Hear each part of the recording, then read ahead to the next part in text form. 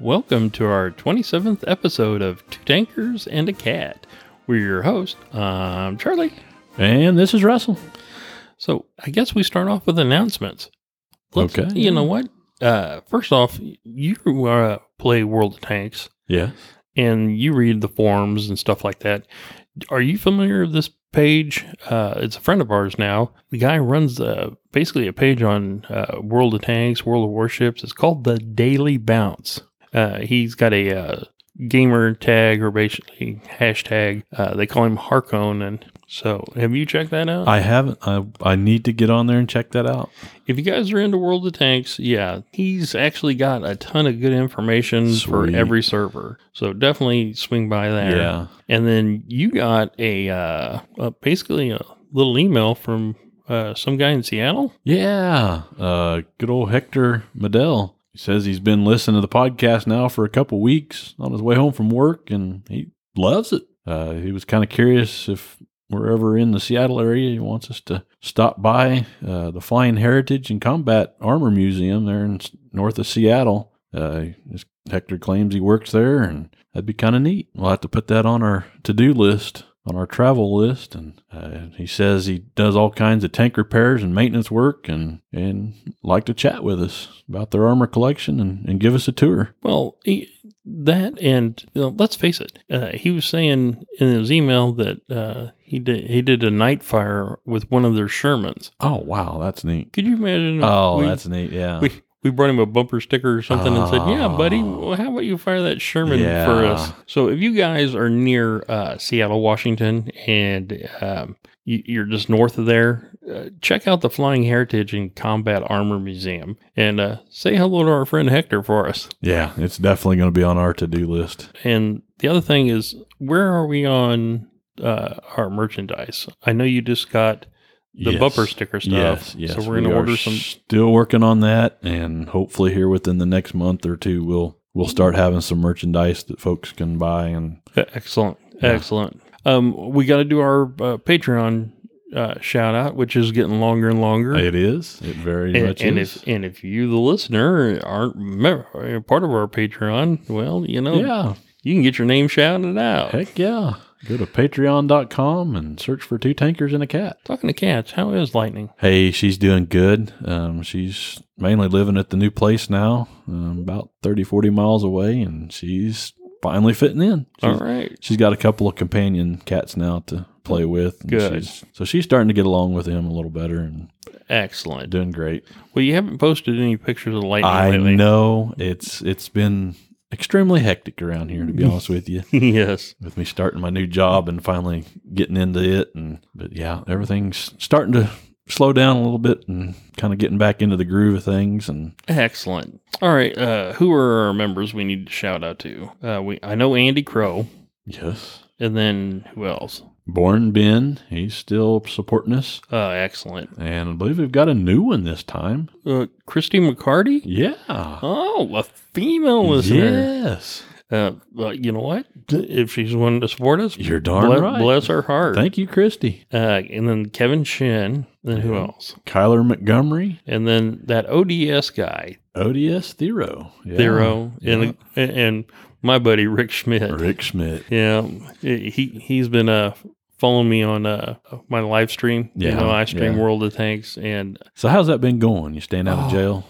I'm out of Facebook jail. But the other day, me and Cowboy were streaming, and he kind of let loose a little bit. And I'm like, oh boy, Cowboy. Cowboy. And he even promised to be good. He goes, I'll be good. Oh, man. But we were getting just beat up. He got a bunch of snow up there in Montana here a while back, didn't he? Yeah. Already? Literally, he said, hey, we were already at like 16 inches or something. So I guess Montana's got tons of snow. Which would kill me is, he's up there around Glacier, and he sent a picture of the snow equal to this guy's house, his roof. It's up to his roof. Wow. And it was 90 degrees here in southeast Kansas. I know. And he's like, sure could use some of that heat. Yeah. So, okay, we did that. What are we talking about? Well, first key point, I believe we're going to be talking about the Semovente L40 DA42/32. You do this. I know that's a mouthful. We're probably going to have to shorten that a little bit. Ladies and gentlemen, Russ does this on purpose. Now he thinks it's funny. It's an Italian, basically SPG, or artillery, and also a tank destroyer. And the only reason I do know about this tank is, I've researched the Italian 8th Army, or the Italian Army up in Soviet during World War II. All right, I'll try to say it. Semovente, or is it Semovente? Bente. So the V is actually a B. A B, yeah. Okay. Semovente. Okay. We're going to have pictures of this too. Yes. And we actually pulled up the pictures, and this thing is kind of cool looking. It is. But against a T-34 Soviet, yeah, no thanks. Or a KV. Oh, or my favorite, the IS-2. Good Lord. The IS-2 wouldn't even shoot it, just run over it. But it is a very cool looking vehicle. And the second point, we're going to talk about Operation Uranus and Operation Saturn. Hey, Russ, I said Uranus. I know. He did. I'm such a child. Oh, hey. I'm such a child. I'm used to it. All you folks may not be yet, but I'm used to it. Oh, my God. I'm such a child. Okay, Russ, tell us some background about the Semovente. Throughout the Second World War, Italy suffered a shortage of effective armored fighting vehicles. Entering the war, the backbone of the Italian armored forces consisted of L3/35 tankettes. And I believe we've already had an episode on their tankettes. Oh, if you guys haven't heard our tankette episode, please. Go listen to that after this. These vehicles were vulnerable to heavy machine gun fire, and they lacked the armament to perform any role besides infantry support. The Regio Esercito quickly grasped their weaknesses in armored warfare, and steps were taken to mitigate them. One of these steps was the production of turretless tank destroyers, such as the Semovente L40 DA47/32. That is a mouthful. It is. We're just going to use Semovente. Semovente. First among these steps was the introduction of the L6/40 in May of 1941 and the M series of heavier cannon armed tanks. One attempted solution, which achieved mixed results, was the Semovente, which also began testing in May of 1941. It utilized the light, affordable, and familiar L6/40 chassis, and the removal of the turret simplified production and lowered the silhouette. Additionally, it utilized a reboard version of the plentiful Cannone DA47/32 mod 1935. Fiat Ansaldo increased the length from L32 to L40, offering improved armor penetration quality. This self-propelled gun, or SPG, entered service in 1942. So they've been fighting World War II for a while down in Ethiopia and stuff like that. They were, fighting the British. The United Kingdom. The United Kingdom, yeah. The United Kingdom had armor. They had the Matilda and some other tanks, and they're racing around the desert in these little machine gun tanks. So they're trying to come up with something different. So they go to Fiat. All right. And say, hey, fix this. You fix it. Oftentimes, these introductions were a step too slow. The Semovente arrived perhaps a year late, mounting an excellent gun for dealing with light tanks, armored cars, and cruiser tanks. It could have experienced great success in 1941. However, its 1942 introduction left it unable to cope with a new generation of Allied medium tanks. See, there's a point. Fiat is struggling. The Italians were a farming-based economy. They really didn't have that much industry, and Mussolini and his group were, pushing really, really hard to modernize. And they're like, we've got old factories and all this stuff, but they put, out what they could. Sure. They came up with a fairly good design. Like I said, had an excellent gun. It would have been great against, some of the cruiser tanks and stuff, But now they're having to deal with Shermans, T-34s, KV-2s. Just to the game a little bit too late. Step behind, just like you said. Okay, Russ, talk about the design. Yeah, the conversion started when the production run of the L6/40 was ending at Fiat. Work started quickly, fitting the standard anti-tank cannon 47/32 M35 inside an armored but open-top superstructure built over the L60/40 chassis. So basically, they've said, okay, this tank's not worth it. Yeah. But let's go ahead and leave the turret off, and we'll add a better gun. Okay, that actually makes sense. Sure. The Semovente kept many of the characteristics of the light tank, borrowing its engine, mechanical parts, drivetrain, tracks, and kept the same armor, which was about 33 millimeters or 1.18 inches on the front. Okay, for small arms, okay. Sure. An armored box was fixed above the chassis, mounted forward compared to the old hull, and roomier. Access inside was made through side doors and the open top. The driver was seated in the front left of the superstructure, while the gun was placed on his right. Unfortunately, for the cramped fighting compartment, the gun was compact enough. It was Austrian in origin and had a 630 meter per second muzzle velocity with AP shells and 250 meter per second with heat rounds. Oh, okay. Maximum range was about 7,000 meters or 7,665 yards. Not bad. Not bad. But the effective range was about 500 meters or 550 feet, where it could defeat 43 millimeter or 1.69 inches of armor and up to 58 millimeter or 2.28 inches at close range. So that's going to be doing basically nothing to the front of a Sherman or the T-34 or the KV-1. Okay, Russ, can you give us more information about the Semovente? Being derived from a 6-ton chassis, the Semovente only weighed slightly more than 6.5 tons. The dimensions of the tank measured 3.82 meters in length, 1.86 meters in width, and 1.69 meters in height. Cutting such a small figure would be very favorable in combat, particularly in the mountainous confines of Italy. The crew consisted of 3 men, 1 commander, a driver, and a loader, and initially only carried 2 men, but such a small crew severely hampered combat efficiency. Yeah, you need a loader. Oh, yeah, you got to have your loader to, Especially when the commander's, sure. Sitting there. You're like, hey, I don't want to load this stuff. Trying to keep track of what's going on around you. And, the operational range reached its limit at about 200 kilometers, and the 68 horsepower SPA 18 VT I-4 petrol engine afforded reasonable performance with an on-road speed of about 42 kilometers an hour and an off-road speed of about 25 kilometers per hour. Okay, so it's open top. It's got an excellent gun for 1941. Yeah, 1941. And the speed's not bad. Yeah, the armor of the vehicle was fairly light, with the thickest frontal armor measuring 30 millimeters. Side protection amounted only to about 14.5 millimeters of armor. And additionally, the riveted armor subjected the crew to spalling should the armored shields take fire. While they enjoyed protection from small arms fire and some psychological benefit, that was all the armor really provided. In practice, it was necessary for most tank destroyers to rely on their small frame to avoid enemy fire altogether.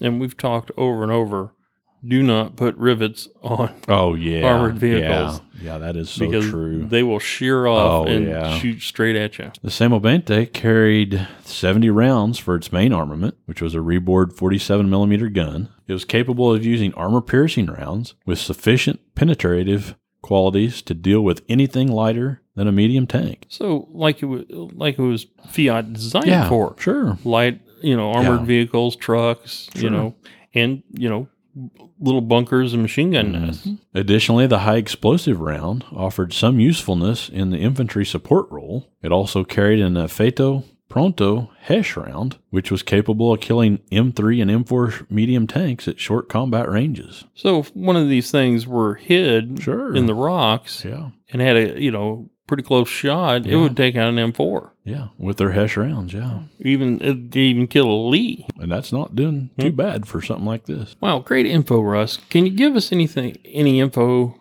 if there was any variance on the DA 4732? Yeah, besides the standard version, there were 2 variants that existed. First, the Caro Comando Platone per Semovente. It was actually a platoon commander vehicle. While ammunition capacity saw a reduction to 47 rounds, it carried a Morelli RF-1 CA radio set. Second, the company commander vehicle, which they called the Carro Comando Semovente.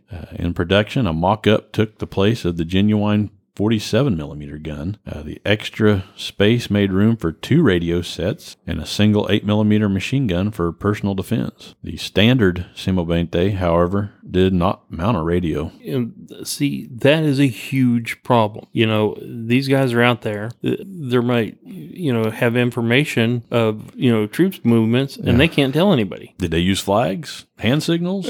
I don't know. But surely they had to have some way of communicating. Say you're up in the mountains, and you're just you in that one tank. Good Lord. Yeah, if you can't communicate with your buddies, fellow tankers, you're probably going to be in trouble. No doubt. Okay, Russ, it's that time. Give me the stats. Yeah, we'll give you the specifications on the Semovente. It had a crew of 3 that we've already talked about, the commander, the driver, and the loader. It had a horizontal traverse of 27 degrees, had a vertical traverse of negative 12 degrees to positive 20 degrees. Not bad. Not bad traverse. Had 70 rounds that it carried with it. Okay. With a muzzle velocity of about 630 meters per second for the AP shell and 250 meters per second for the HE shells. Firing range about 7,600 feet or 7,000 meters. The length of the tank destroyer was about 12 foot, 4.9 inches or 3,700 meters long. Had a width of 6.1 feet wide or 1.86 meters. And it had a height of 5.5 feet or 1.676 meters. Pretty low to the ground. Yeah. Okay. Probably to keep the profile lower to help it hide. You know what I'm saying? Yeah. It's low to the ground. It's quick for that year. Sure. In the 47, it was a pretty good gun. Pretty good gun at that time. Well, for 41. Yeah, for 1941. But now it goes into action 42. 42, yeah. And 42 was a bad year. Yeah. Well, for them. Nice, Russ. So touch on the combat history of the Semovente tank. Much of the initial production of the Semovente was sent to the Italian forces in Russia. It was sought to bolster the anti-tank firepower of the Italian forces, which possessed no medium tanks. Here's a bad idea. Let's go into Russia with nothing but tank destroyers and tankettes. And tankettes. And trucks and horses and stuff like that. Not a good idea. Not a good idea. And open top in the Soviet winters. Oh, yeah, brutal. I can see where this is going to go, but go ahead. While the Red Army still employed many light tanks, the increasingly prolific T-34 was near impervious to the Semovente. Regardless, no weapon would have saved the thin lines of the Armata Italiana in Russia. That's a fact. I've actually studied this battle and stuff, Uranus and Operation Uranus and Operation Saturn. We're going to get into it, but oh my Lord. I feel, the stuff that they had to go through. Wow. I'm sorry, Russ, go ahead. During the winter of 1942 to 1943, they bore much of the tremendous Soviet offensive effort. Of the 80 Semovente models dispatched there, the Red Army destroyed most in Operation Uranus and Operation Little Saturn. Now, see, Operation Little Saturn, that's when the Italians really took a beating. Against the Allies, some served in North Africa and Sicily. After the fall of Sicily and the Italian-Allied armistice, the Germans appropriated every available 47/32 SPG. Some passed into their own use, and others fell to their puppet state in Croatia or Mussolini's new Italian Social Republic. As they were near obsolete by 1943, employing them in anti-partisan actions was common. By 1943, they're like, hey, these are so outdated now. Yeah. They're going to go after anti-partisans, actions against, guys with, rifles and pistols. Sure. In all, Italy produced 282 to 320 units of the 47 millimeter armed gun carriage. They saw little to no use or interest post-war, and one may assume that few survive to this day. One unit can currently be found at the U.S. Army storage, which is waiting a new home. Yeah. Down in Fort Benning. Fort Benning. And I hate to bring this up. I know I bring this up every episode. Our good friend Rob, who's the curator down there and teaching the new generation tankers what they had and where tanks came from. He's got all these tanks that are just sitting, waiting for him to find a spot. I know. So, But you did see this Facebook post the other day where I guess they got them tarped outside, which at least keeps some of the rain out of them, and the ones that they have already painted up and ready to put inside. But like we said, there's no place to put them right now. This is my personal opinion. It's a national disgrace. Yes. We have these national treasures, and there's one of these left. They've been destroyed, scrapped, everything else. There's one left, and the best we can do is put a tarp over it. I know. That is sad. That is sad. All right, Russell, tell us about Operation Uranus. Operation Uranus was the code name of the Soviet November 19th to the 23rd, 1942 strategic operation in World War II, which led to the encirclement of the German 6th Army, the 3rd and 4th Romanian armies, and portions of the German 4th Panzer Army. The operation was executed at roughly the midpoint of the 5-month-long Battle of Stalingrad and was aimed at destroying German forces in and around Stalingrad. Planning for Operation Uranus had commenced in September of 1942 and was developed simultaneously with plans to envelop and destroyed German Army Group Center and German forces in the Caucasus. Wow. Okay, go on. This is getting good. The Red Army took advantage of the German Army's poor preparation for winter and the fact that its forces in the southern Soviet Union were overstretched near Stalingrad, using weaker Romanian troops to guard their flank. The offensive's starting points were established along the section of the front directly opposite Romanian forces, and these Axis armies lacked heavy equipment to deal with Soviet armor. All these T-34s and these KV-1s Just incredible. Finally get on the line. Yeah. And of course, Lend-Lease. And, we keep talking about Lend-Lease. We need to explain that someday. We really do. We will. We'll try to do that next episode. So the Italian Army wasn't the main consideration in that operation, but Operation Little Saturn was. Tell us about the Italian units and the strength and what happened to them. The Italian 8th Army, led by General Italo Garibaldi. Now, wait a minute. If you remember Garibaldi, he was the commander or the general. The name, but I don't. He was a general down in North Africa. And remember, Rommel said, "Oh no, you can't read German. What it says, I'm in charge, and you need to follow me." Oh. So he kind of got fooled there. So they take him from North Africa because he's a seasoned. Yeah. He was actually in World War One. Basically, he's the best general they've got. They sent him up there. Read off the divisions they sent him. I think you're going to see a lot of the same kind of divisions, but go ahead. Yeah, the Italian 8th Army was actually led by Garibaldi, and its strength consisted of about 10 divisions. I know out of the 10, there was the 2nd Infantry Division, the 3rd Infantry Division, the 5th Infantry Division, and there was a 156th Infantry Division, but that was called the Vicenza, and then they had these new Alpine divisions, the 2nd Alpine, the 3rd Alpine. 3rd Alpine was Julia, I think. Then the 4th Division, and then there was the Torino, the Pasuba, and then the Prince. How do you say that prince's name? Amadeo, Duke of Osca Division. So if you're looking at that is a lot of infantry. What you don't see? Any armor. Yeah, the Italian forces in Russia would eventually total about 229,000 men, 22,000 vehicles, and about 1,340 artillery pieces. And like we said, they had 80 of these Semovente. That's incredible. I mean, that's sending that many men in without any extra armor or anything. Right.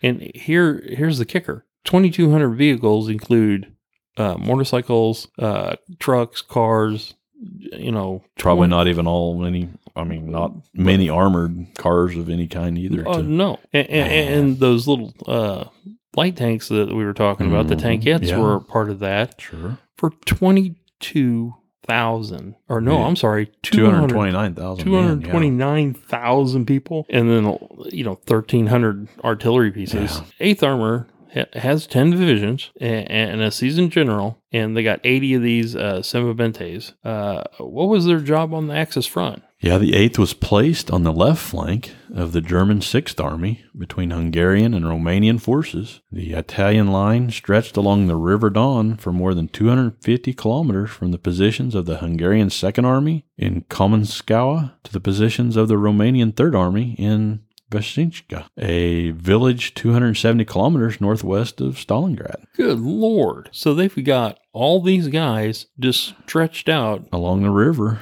for 250 kilometers. The Italians threw up a thin screen along the river. No trench lines had been dug, nor effective defensive positions set up. Heavy snow and severe frost were hampering troop movement. So they didn't even set up any defensive. Lord almighty. So they got this huge line, and they've got 80 tank destroyers, and here comes the Red Army. This isn't going to end well. Okay, this is going to be bad news for the Italians. Go on, Russ. Yeah, the situation for the Italian troops along the Don River remained stable until the Soviets launched Operation Saturn on December 11th, 1942. The aim of this operation was the annihilation of the Italian, Hungarian, Romanian, and German positions along the Don River. The first stage of Operation Saturn was known as Operation Little Saturn, and the aim of this operation was the complete annihilation of the Italian Eighth Army. So, like I said, they were going to do Operation Saturn, and they're like, oh, wait a minute. The Italians are just way thin. Yeah, once they find out that they're not dug in and even really prepared. And they couldn't probably dig in because the ground was frozen. Well, and then probably 3 foot of snow on top. Yeah. So, I mean, we're talking Montana snow. Man. So, go ahead, Russ. I'm sorry. The Soviet 63rd Army, backed by T-34 tanks and fighter bombers, first attacked the weakest Italian sector. The sector was held on the right by the Ravenna and Kosaria infantry divisions, and from the Soviet bridgehead at Maman, 15 divisions, supported by at least 100 tanks, attacked these two divisions. Although outnumbered 9-1, the Italians resisted until December 19th, when finally ordered the battered divisions to withdraw. So they started on the 11th, and those Italians with 2 divisions against 10 hung in there for 8 days. That's and getting all the hundreds of T-34s and everything bombed from there. Wow! You can say what you want against the Italians, but that kind of fighting in that kind of snow and being able to hold them, wow! And by Christmas, both divisions were actually driven back and defeated after some pretty bloody fighting. They were just getting tore up. So when they got down, they couldn't even resist. Then they pulled them out. The Soviet First Guards Army then attacked the Italian center, the Pasubio, the Torino, the Prince Amadeo Duke of Aosta, and the Foresca divisions. After 11 days of bloody fighting against overwhelming Soviet forces, these divisions were surrounded and defeated, and Russian air support resulted in the death of General Paolo Tarnassi, commander of the Italian armored force in Russia. This General Paolo, there's not a lot information on him. Here's a guy with limited armor, and here comes hundreds of these T-34s. Mm-hmm. It's like, wow, what have I gotten myself into here? He's on the line coordinating this with basically zero air support, and their fighter bombers killed him. After a short pause, the 6th Soviet Army attacked the Alpini divisions of the Italian Mountain Corps. These units have been placed on the left flank of the Italian army and were until then still relatively unaffected by the battle. However, the Alpini position had turned critical after the collapse of the Italian center, the collapse of the Italian right flank, and simultaneous collapse of the Hungarian troops to the left of the Alpini. The Julian Division and Kunis Division were destroyed. Members of the 1 Alpini Regiment, part of the Kunis Division, part of the Tridentina Division, and other withdrawing troops managed to escape the encirclement. Basically, they did this little Saturn, and it worked. Yeah. They knew they had them dead to rights. They didn't have any defensive positions. They were covered in snow. And now they've lost their armored commander, and all these tanks that they had, all these vehicles are starting to die. Just incredible. Well, tell us about what happened. Yeah, when the surviving Italian troops were eventually evacuated to Italy, the fascist regime tried to hide them from the populace. So appalling was their appearance after surviving the Russian front. Here they are, basically walking on foot, starving. Skin and bones, probably. Just and frostbite. Exactly. We were just talking about the Semovente being open top. You're having to shovel snow out of your tank just so you can fire the gun. Exactly. That's incredible. What a waste war is. I know. And these brave men fought the best they could with what they had. And the government was ashamed and tried to hide them. Now, we're not saying that we're sympathizing with the fascists. Yeah. We're just saying the normal ground grunt. Yeah, exactly. People just like me and you, they got stuck in this, thought they, were doing something great, and they got out there and they're all tore up, they're starved, they're frostbit, and now their government says, you can't go home. Yeah. You're in too bad a shape. Incredible. Okay, Russ, great episode. Let's just close. Tell them how to get a hold of us and some of our other media. Yeah, don't forget, you can always get a hold of us. Email at twotankersandcat@gmail.com. All of the other ways you can get a hold of us are linked on our website at www.twotankersandcat.com. Repeating, www.twotankersandcat.com. And don't forget about Patreon. Oh, yeah. I mean, please get out there and take a look at our Patreon site. We will be getting some new content on there here pretty quick. Yep. And I want to send them people bumper stickers. Yes. Like we mentioned earlier, we're going to start getting some of the merchandise together and getting that up on the website and everything for sale. And well, the guy that wrote the book on the Tog, Andrew Hill. Yeah. We still owe him one. We need to send that up to him. Yes. In Nebraska, I think it is. And like I said earlier, I mean, I'm starting to get a little more settled in with my new job and everything. I'll have some more time to spend on getting some of this stuff together and start growing more on our website. Well, we definitely want to thank Tank Encyclopedia. Yes. If you guys haven't checked this out, you want to go to www.tanks-encyclopedia.com. Great guys. We've been using a bunch of their information for our research. If you get a chance, support them too. Please do. These guys, extremely great, bunch of knowledgeable guys. Really, Craig Moore, just tons of other guys that are in that. Just amazing. Eventually, it'd be neat to sit down and maybe interview some of those folk. We keep and saying get them that on the program. We need to do that. I agree. I'm going to go ahead and close it out. Okay. This is Charlie, and this is Russell. As always, happy tanking and have a great week.